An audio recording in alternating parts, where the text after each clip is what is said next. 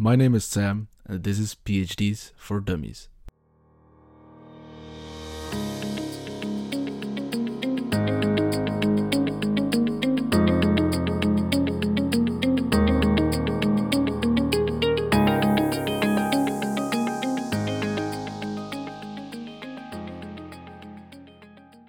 Hi there, glad you're listening. Today we're going to dive into the world of nutrition and health claims, and we're going to do this with Ally de Boer, who is an assistant professor at Maastricht University at campus in Venlo. Her research focuses mainly on the intersections of nutrition and food law, and consequently, she's the go-to person for assessing the validity of any health claims you have. I know deep down you guys do not want experts to judge your food novel health claims, but do not worry, Ally still respects yours and the ones that your great-grandmother gave you. So without further ado, enjoy listening. Hello, Ellie. Thank you so much for joining the show from, the beautiful city of Venlo. Can you maybe tell us a bit about yourself? How did you end up researching the intersections of nutrition and law? Yeah, sure. Thanks for the invitation, of course. As you said, my name is Ali de Boer, and I'm an assistant professor at Maastricht University, and specifically, indeed, at the campus in Venlo. So I'm located there right now as well. I started studying nutrition in my bachelor's in 2007, and I realized quite quickly that even though I was very interested in how nutrition works, and gaining insights into what nutrition does to you and why it works like that, the lab wasn't my place to be. I realized that during my bachelor's, I did a lot of practical work, and I realized that I wasn't too motivated to really investigate nutrition in the lab. And I thought really that research was about standing in a lab. Mm-hmm. And then I started looking for another type of master program because I realized I was very interested in nutrition, but I wanted to link it to, for example, working in a company or consumer sciences or something like that. And I ended up doing my master's in Venlo already. It was offered by Maastricht University, and it was a relatively new master's where you would focus on nutritional sciences, but really in an interdisciplinary way. And that's where I ran into actually food law and legislation. And I realized that I became so curious about how it worked and why it worked like that and why it was organized like that. And I was very fortunate to be able to work in my master thesis on that, continue that in a PhD. And now I'm assistant professor. And if you would have told me this a few years ago, I would have probably laughed because I really thought that I wouldn't end up in research. But I love what I'm doing. So that's how I ended up here.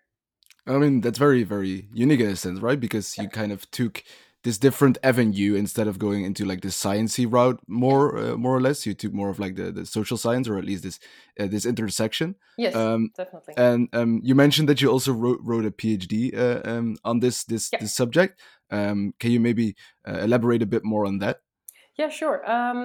I did my PhD. I defended my PhD in the end of 2015, and it was a multidisciplinary project between the toxicology department and so at the Faculty of Health, Medicine, and Life Sciences, and the Faculty of Law, more specifically Mm-hmm. international and European law. So I had supervisors from both departments. So it was really an interdisciplinary project to focus on nutrition and to focus on understanding how the effects of nutrition are translated in legislation. And for that, I looked at specifically how do we organize everything around health claims. So the statements that you find on food labels that say something about how good it is for you or how healthy a product would be. There was when I started doing my PhD, there was recently a new development in EU law on that. So there was a new law made and a new list of approved health claims was authorized. And that kind of got a lot of attention in the field of nutrition because a lot of people felt that at that moment there were so many claims denied and people didn't really understand why it was denied. So it seemed that at that moment that nutritional sciences and law didn't understand each other. And that So it was fascinates. not. It was not like a coherent story in that sense. No, or it seemed from the outlook, it seemed not Yeah. incoherent, or there were so many opinions also. And I really, really tried to understand, okay, what's going on and why do all these people have these opinions? Are they valid opinions? And should the legislation change? Or what are the different ideas out there? And why are people apparently so, yeah, how should I say that? So flabbergasted by how this law has now come into practice, what Well, I it means think. into practice. Well, I think isn't like the nutrition's like kind of unique in the sense that because most research is kind of completely outside of like the normal world or like normal citizens or what have you. Hmm. People don't really like spend much attention to it to research, I would say. But in nutrition, it's different, right? Because it's like something everyone uses Yeah, every day, and everyone has an opinion about it. yeah, and I think Uh, I think that's exactly the interesting point and the difficult point probably, because it's like you say, everyone has a an idea and opinion about nutrition, because we all eat, and you mhm. probably also eat like 3 to 6 times a day. And if you're, for example, ill, and your grandmother told you, oh, but you really become more healthy when you have the flu, when you eat my chicken soup, you probably have that association with it, right? So Yeah, for yeah, yeah. you, that chicken soup may actually be very healthy at that moment, or at least in your perception. And yeah, that's so difficult to really, really distinguish the more scientific facts from the more, how do you say that, the more. Myths or Yeah, and whatever. it's maybe not myths, it's also perception, right? So it's That's really right. Yeah, yeah. what you experience yourself, and how you feel about that. So it's a challenging field, I think. Yeah, definitely. And how then, more precisely in your PhD or in your Yep. dissertation, you looked at the interaction between nutrition and medicines, Yep. right? So then, in effect, then law. Yep. And as I said, like for nutrition laws, I can see how maybe these laws are well lacking behind with the de facto situation, but aren't like medicines already subjected to extensive testing periods and laws and what Mhm. have you? Yeah, well, that's an interesting thing, because I think we indeed started, and I'm talking about we, and that's of course them, because I wasn't born at that moment, in the 1950s or around that. People started to regulate medicinal products more extensively because of their safety. But Hmm. what I was interested in, and to try and look for parallels, but also differences between how we regulate these things, because we consume a lot of products for the benefits they would give us, and we have moved from using nutrition really to not be hungry anymore, and to just get enough, towards more using it for maintaining health, Yeah, and exactly. even in some cases to try and prevent becoming ill. And that's really a shift in how we've used nutrition from like immediately after the Second World War to now. And I was really interested in trying to identify whether there were any parallels with how we regulate medicinal products that we also consume for the benefits they should get us. Um, but of course, we allow a certain risk for these products, because we know you could do better probably without the medication, but you need to take it, and that's why there's a risk benefit assessment for that. So you weigh the risk against the benefits, and if the benefits are higher than that, it's acceptable. But for Yeah. nutrition, it works a bit different. So I was really intrigued in trying to understand how we deal with products that sometimes are even quite similar. You can use garlic in a medicinal product, but it can also be considered a food. And I Hmm. was really intrigued in how do we organize that? How do we organize the scientific requirements, especially that underlie all these authorization processes? Why are you allowed to say something about a food product, and why about a medicinal product, and why not? And to really try and look at that from a comprehensive perspective. So really try to look at not just, oh, this is nutrition versus this is medicines, but really to understand how the different fields affect each other. Yeah, and how they like interrelate then Yeah, in a sense, yeah, right? Yeah. exactly. Yeah. And what were your findings then from your research? Yeah, well, there's a lot to debate, so that's Okay, maybe. maybe like your top three Oh findings or yeah, whatever. Like well, it's. the I think one of the main things I ran into is that there's this strict difference between medicinal products and food products in legislation. But if you look Hmm. at science, if you look at research into the field, there may not be such a black and white difference. Like I said, the example of garlic is, I think, a beautiful example because it maybe depending on the dose, um, of how much garlic you actually use, whether you assume it's medicine or a food product, but it's also really about how you communicate about that.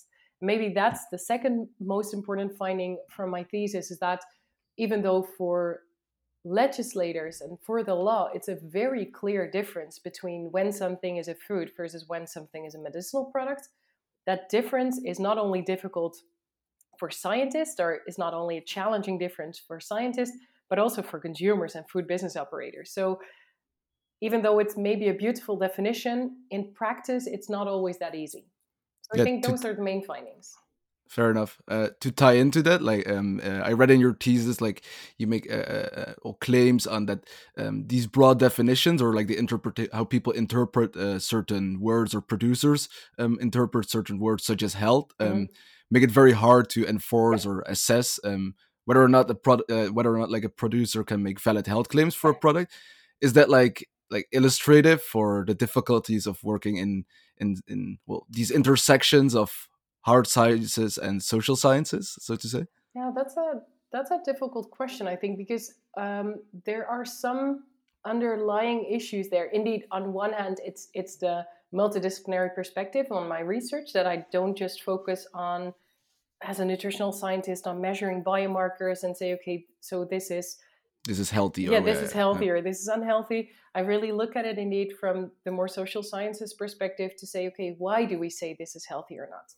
But at the hmm same time, there's this debate in research ongoing about what is now actually health. And that has to do with the fact that the definition of what is health has been coined, I think, in 1946.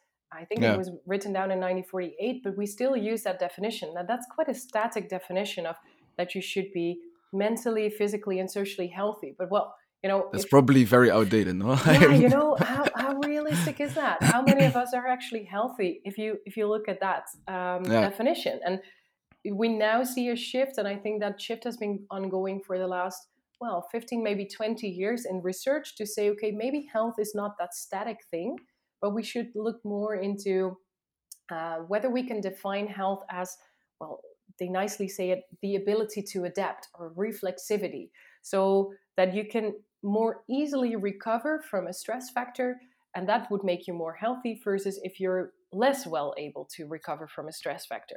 But that requires quite a shift in mindset of researchers. It requires a shift in what things to measure and how to set up your experiments. So it will take time to make that real transition. And at the same time, we still try to make sure that there's laws and regulations that protect consumers from false and misleading claims. And so we use scientific evidence for that has been produced already quite a while ago. So that yeah. shift is maybe quite challenging to make in current legislation, or how we currently use scientific evidence in legislation.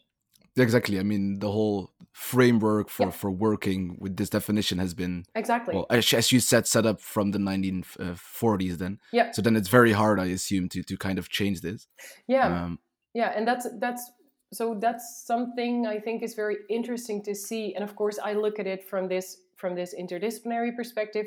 But I think this is something that also people in the more hard sciences, in the life sciences themselves, experience, that we mhm. need to think really, really a lot about how do we test things, and why do we test things the way Yeah. we test them. I was thinking about it because when you were just talking about this, I thought we already mentioned that well, nutrition is maybe different from other research, that it's well, more involved with other people. Do you also think that well, trends in everyday life, so just whatever, like health trends, or people start to sport more, that this influences the your research field? Because I can feel, or at least I can see how it maybe could, Yeah, like pressure from the outside to maybe change this definition of health, right? Because I feel like there's a lot of attention for mental health. And do you think like yeah. this change is set in motion by the research, or that people actually influence researchers in this sense? That's a challenging one, because I think it's probably a dynamic that Yeah, has been exactly. influenced by both. And I think it's really challenging to pinpoint, oh, it's really the pressure from consumers or advocacy groups Yeah. versus, well, the scientists who show this more often. Hmm. But I guess indeed it's an interplay, and I think you focus on something really interesting because I guess mental health. Like 20 years ago, there wasn't, I think, too much attention for how nutrition, for example, would influence mental health, and now there's more and more insights in what function specific nutrients have and why they potentially would affect mental health. Hmm. And I think that is indeed one of those fields where we gain increasing insights in it. And like you said, people become more active, or hopefully they become more active.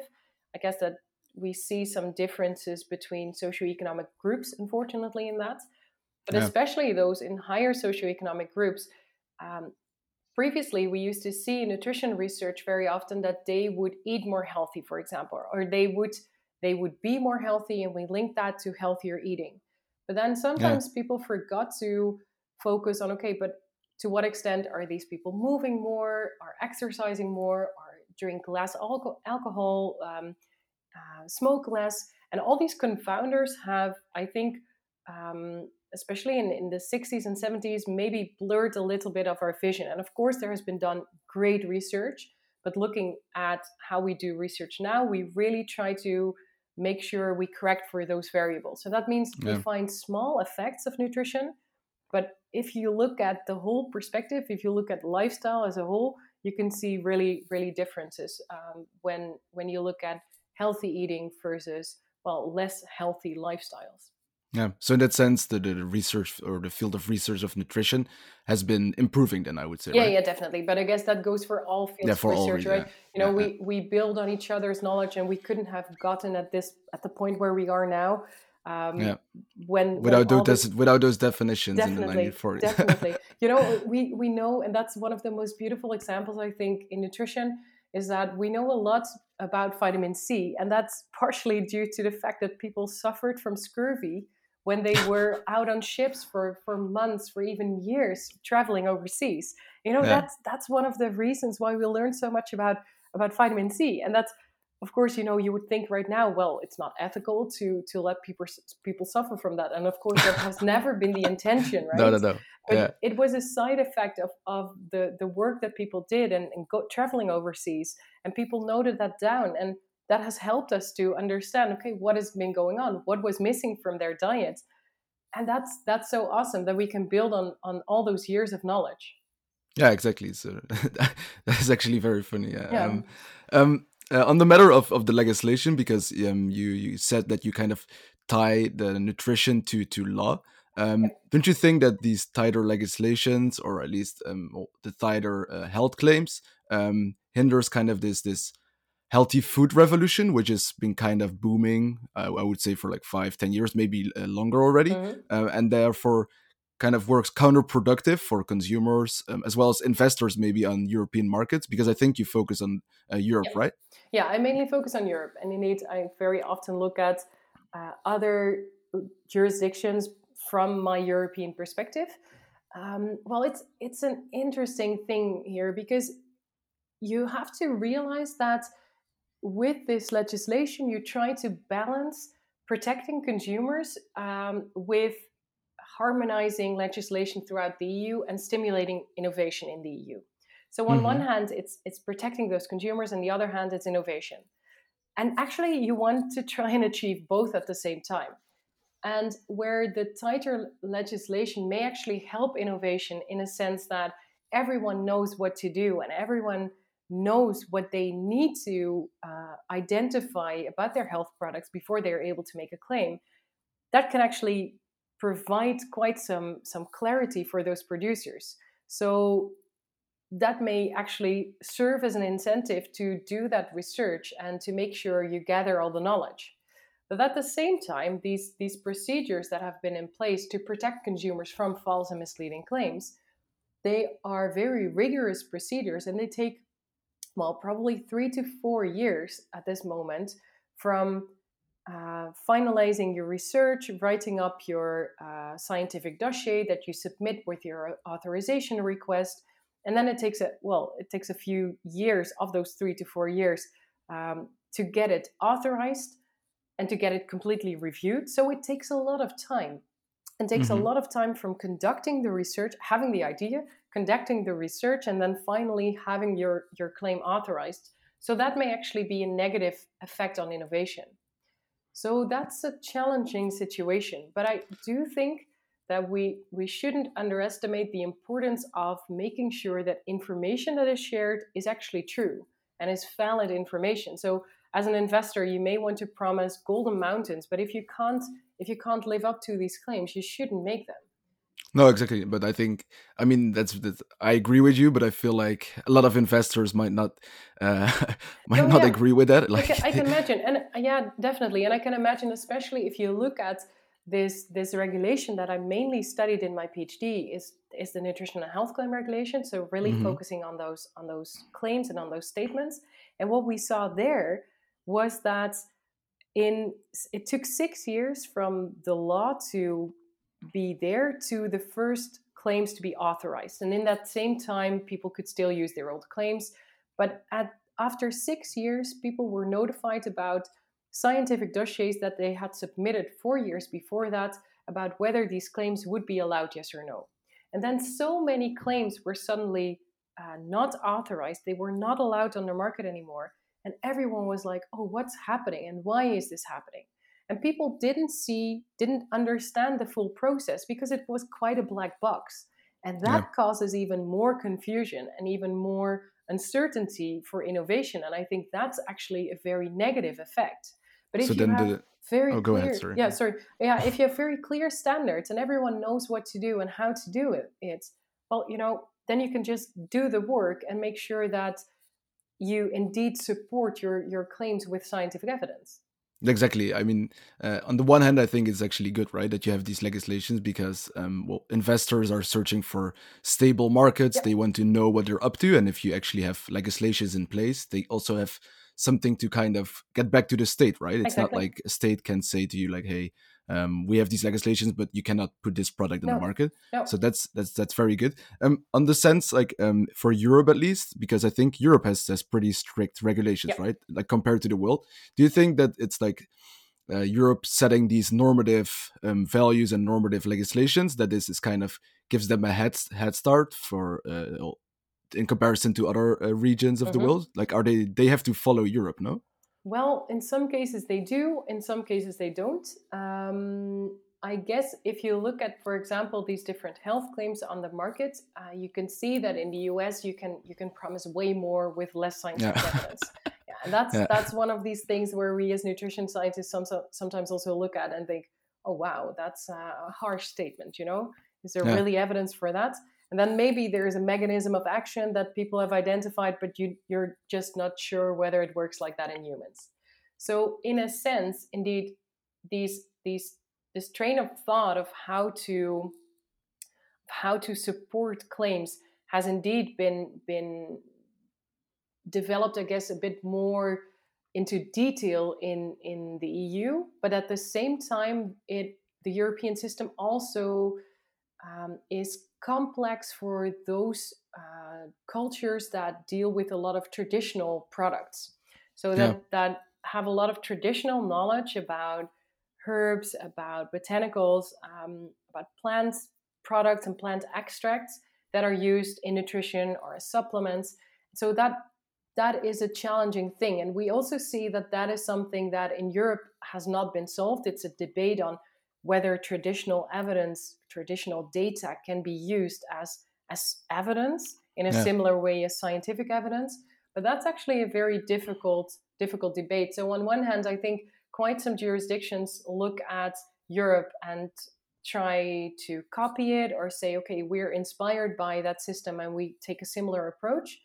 hmm But that's only possible if you don't have a very traditional system in place.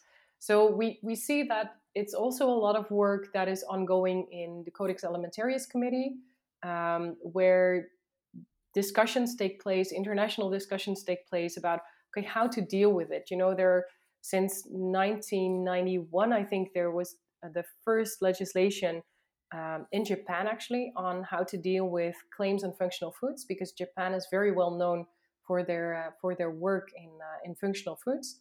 And functional food being then like these natural or like traditional No, not nutrition, necessarily. or Actually, products that you try to improve based on their normal nutritional content. So a functional food okay, is anything where I would, for example, put extra fibers in, or where I would try to reduce the amount of fat in. by So that it's modification yeah, then, or yeah, okay, very fair often enough. modification. And there's quite a discussion on what the term functional food should include. We now see that a lot of foods that have natural properties, natural effects on health also are considered functional because they have a function. So in a sense, Mm-hmm. yeah, that makes sense. Yeah. But it's a bit of a challenging discussion. But you could see that at the moment that people started to invest in optimizing nutrition, legislation followed on that. So it hasn't been started by Europe because Europe was actually quite late, only 15 years after the first development in Japan. And the US had developed legislation already. But now, with the European system in place, we see that it affects a lot of developments on legislation worldwide for nutrition and health claims. Definitely. Yeah. Well, for your field then, or for your research, I think that's a good thing. At least you have Yeah. something to research then. Yeah, Um, definitely. Definitely. to kind of move away from the your topic of your Mhm. PhD, I was also very interested in the format of your dissertation.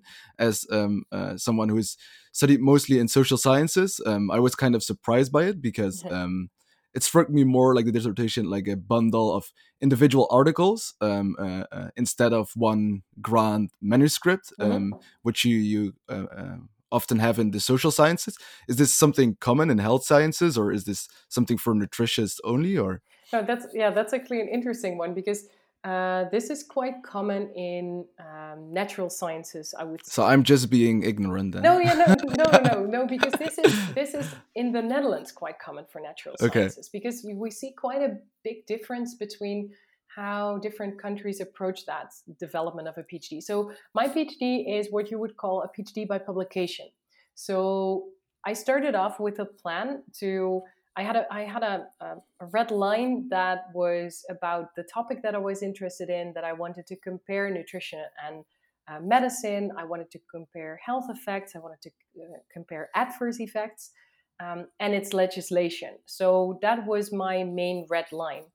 And we developed a few research questions that I would study in depth and that I would study separately. And what you do in natural sciences very often is that if you answer one of these research questions, you use the specific methodology for that, and you write it up as a publication. And you try to publish that already in your PhD. Or at least that's how we do it often in natural sciences and in the Netherlands. Hmm. So as soon as you're done with that, you submit it for publication. You get peer reviews back, and it's actually published already. So one of the downsides is that you can't update that anymore. Of course, once it's going to It's be gone, yeah. yeah, it's a chapter in your PhD, and it's set in stone at that moment. But yeah, that's the idea, that you publish all these different answers to research questions already separately. And once you say, okay, I now am finished with answering these different research questions, and I have, well, depending on the topic and depending on the field you're in, 4 to 6 chapters that have been written, Hmm. then I'm going to describe the red line through them, and that's what you do in your introduction and your discussion of your PhD thesis. You won't publish them separately, but you really use those introduction and discussion to tie them together. So yeah, it's really all those separate chapters, like chapter 2 until, well, whatever chapter you have before your discussion, you would actually want to publish them separately. I think it's very interesting, right? Because then you already have, well, if you finish your PhD, you already have like Yeah, these 5 or 6 articles which are published. Like yeah, you know about the whole procedure of publishing articles, exactly. and what have you. So I think But in that sense, it's yeah, it's actually quite interesting because you now mentioned you probably have them published. Well, what we see, there are no hard numbers on how many of your chapters should actually be published, because it can be a very lengthy process as well, of course. yeah. One of my papers in my PhD took me, I think, 19 months from submission to publication, to accepting for publication, and then it takes half a year before it is actually published. Hmm. So you don't need to have them all already published, but it Okay. does also help you in trying to identify, okay, what is now my next research question that I'm working on. So it's a bit of a Yeah, it's mixture. it's funny, right? Because I feel like you got, like then you're just ticking off like the boxes of like you have like five research questions, and you're like, okay, like I have five ideas for papers or whatever you, which have kind of the same topic or are related to each other, and you just because how long did you spend on your PhD? Yeah, I had Like, a very quick okay, PhD. I had 2.5 years, okay, fair almost enough. three. Yeah, So then you just spent like 2.5 years on writing these five, yeah. six papers, which is funny. I mean, I think Yeah, it's actually it's very quite, good. yeah, but it's quite a different approach, of course. But like I said, this is the Netherlands. I know, for Yeah, example, that in Norway and in the UK and in quite some other countries, even if you're in natural sciences, you really gather all the data first, and you need to integrate maybe different methods that you've used to study different elements of your research question, of your bigger research question. You need to combine them into one method section, and you really make one book out of that. I Um, see. so that really depends also on what is normal and what is the norm, I guess, in your Yeah, institution. It was I also was. quite funny Uh, for my law professor, because she was not used to that either, because she was used to writing one monograph, and after yeah. that you try to publish that as a whole, Hmm. and that's quite a different approach, of course. Yeah, I would say that's very different. Yeah, yeah, To follow up on that, I noticed that a lot of these articles they were also like co-authored by like I think two or three other people. yeah. Are they like people that are just involved in your PhD, or are they doing the same PhD track at the same time as you, or how did you find these co-authors? Yeah, it differed a little bit. You see one co-author popping up all the time, and that was one of my promoters. Okay, And that in natural sciences, it's quite normal to have your supervisors as co-authors of your papers. so if you want to have like a um, good rating on like ResearchGate or what have you, you just become promoter in the health sciences, I would say. Well, that sounds Well, very harsh. That sounds very then you've well. got a lot of articles, huh? I Well, mean, and of course it's well there is a kind of tactic behind it as well, because you can always see in the natural sciences who was the person who wrote the paper should be first author, and the yeah. person who supervised the whole team or has developed the full idea for the project should be last author. Okay, So fair enough. those are important points, but you can see, for example, in one of my publications that there is a second author who was only popping up for one paper. He was actually a student who helped me with a literature review. So it was his bachelor thesis where he worked and reviewed, I think, like 800, 900 papers together with me. And so he deserves at that moment, because of his critical perspective on things and our discussions and our weekly meetings, he then deserves a co-authorship. So Yeah. in natural sciences, I would say in health sciences especially, it's quite normal that if you contribute something to a paper, to the process of research, you deserve your authorship in that sense. No, I um, think that's actually super nice. You know that it's Yeah, but kind it's of it's an interesting distinction, because for example, my law professor has co-authored one of my publications, but she's acknowledged in another publication because she also said, I wasn't involved in the data gathering process. You've hmm gathered the data yourself, and of course, we had critical discussions about how to interpret the data, what method to use, and why this method, and why not others, and what now the results would mean. But she says it's your paper, so I don't think I need to be an author in that. And there you could actually see, I think, the difference in how it is normally organized in law versus, in my case, in toxicology. hmm That yeah. was I yeah, mean, that was quite interesting to see. for you, I would say it's beneficial, no, because you've kind of seen both worlds then in Yeah, the sense, and definitely. can work from both perspectives. Yeah, I enjoyed it a lot, and I learned also a lot about the whole publication process, the whole supervision process, the whole perspective on how, like, this sounds very broad, but how academia works in law versus how academia works in health sciences, and that was Yeah, really nice to see. Definitely. exactly. To for a last question, to go back to your topic, or at least to the health sciences. I think I mentioned it already that like the last 5 to 10 years, you kind of have this whole well health revolution. Maybe I Hmm. don't know if you can call it like that. Do you think that like do you notice in your field that there is more attention for the research in it? And is there the funding for your discipline? Has it like increased? At least in the Netherlands, I think you can maybe say a bit on that. Yeah, funding is always a difficult one because I'm afraid funding has not Matched up with increased. the No, probably not.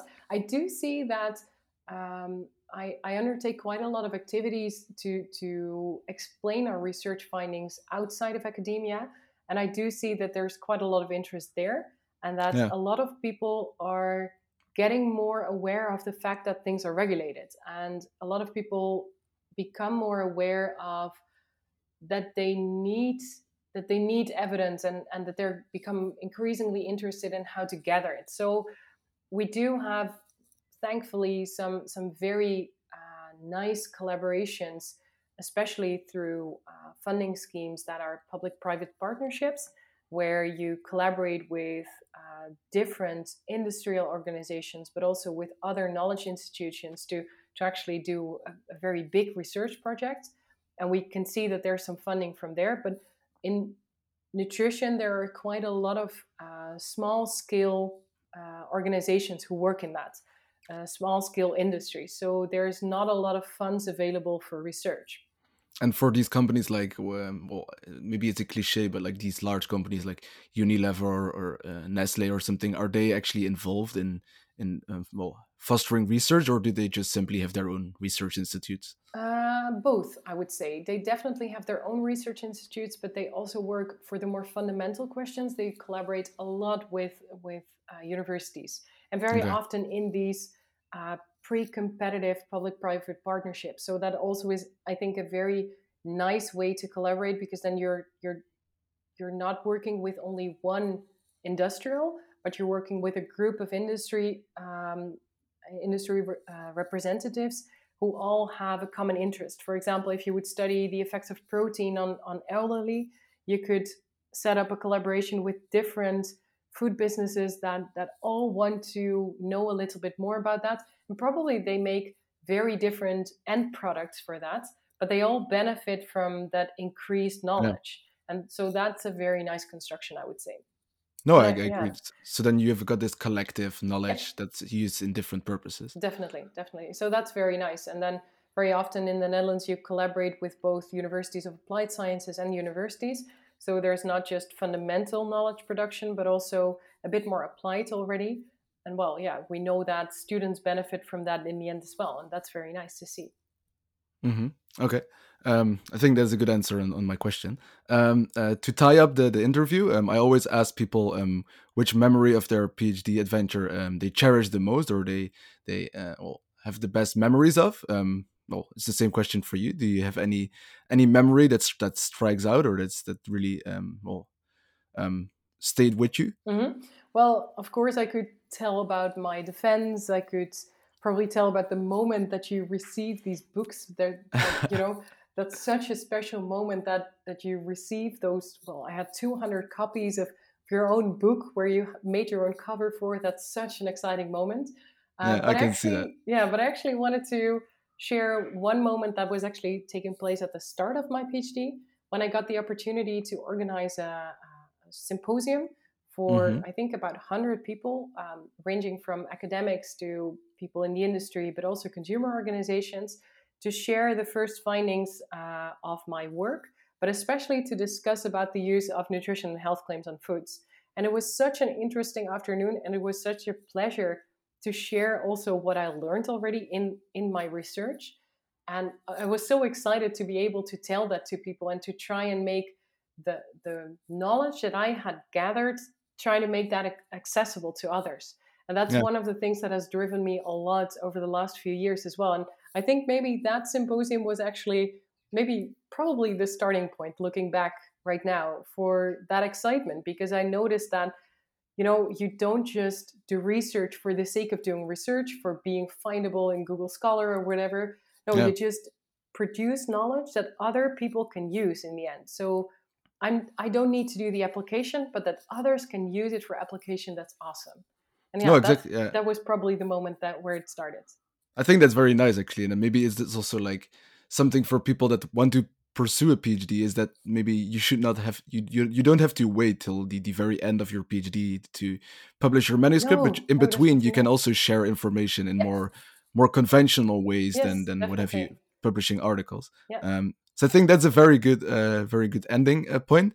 Thank you so much, Ally, for the interview. I really enjoyed it, actually. Thank you. I think it was very interesting, and you had very genuine insights, I would say. Thank you very much for having me. It was a pleasure to work on your podcast. Such kind words seem to be a perfect end to the episode. As I already said, I really enjoyed listening to Ally, her contributions on health claims, as it is something I encounter every day, really, but I do not actively think about. I suppose this is the same for you guys, and perhaps you might have a closer look in the future when buying products that claim to be healthy. You can find Ellie, her further contributions in the podcast's description, and stay tuned for the next episode.